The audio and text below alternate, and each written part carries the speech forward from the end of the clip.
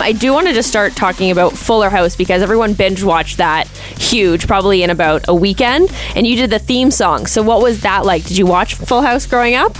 Yes, I grew up. It was sort of like my religion as a child. I would run home from school and like fight my brother for the controller to be able to watch it.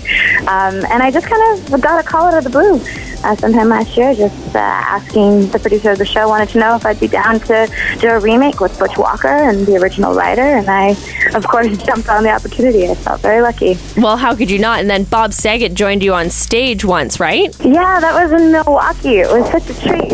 It turned out that he was there for a show of his own and heard that we were playing, came down and like surprised me on stage. It was one of those very surreal moments. And then we like candidly tried to sing the Fuller House theme song, and we're really embarrassed to realize that neither of us had the words memorized properly.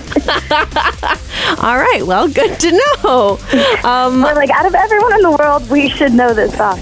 You would think, right? But I guess it happens. You're in the studio, you're busy, right? So it makes sense. My cheat sheet. I do really enjoy asking people this question. What music are you listening to right now? Like, what's on your phone? Because there's Canadian artists that, Drake, Bieber, The Weeknd, are any of those on there as well? My favorite artist that I just discovered recently, actually, I found out about when I was in France.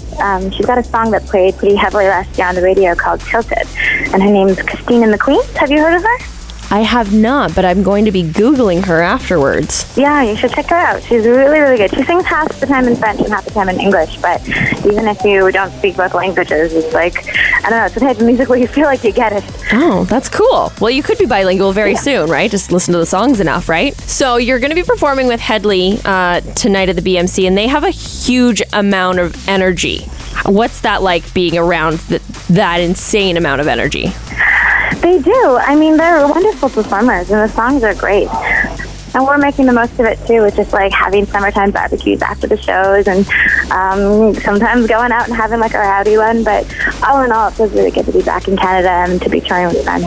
And what's something that you like to do before you go on stage, like your ritual? We have, like, a very casual little handshake that the boys and I do, the band boys and me, just because I think it's been one of those things that kind of unites us before we jump on stage and shakes off any nerves if there are any, and it's just become kind of our ritual. Awesome. Well, have a good show tonight. Thank you. We're going to have a blast.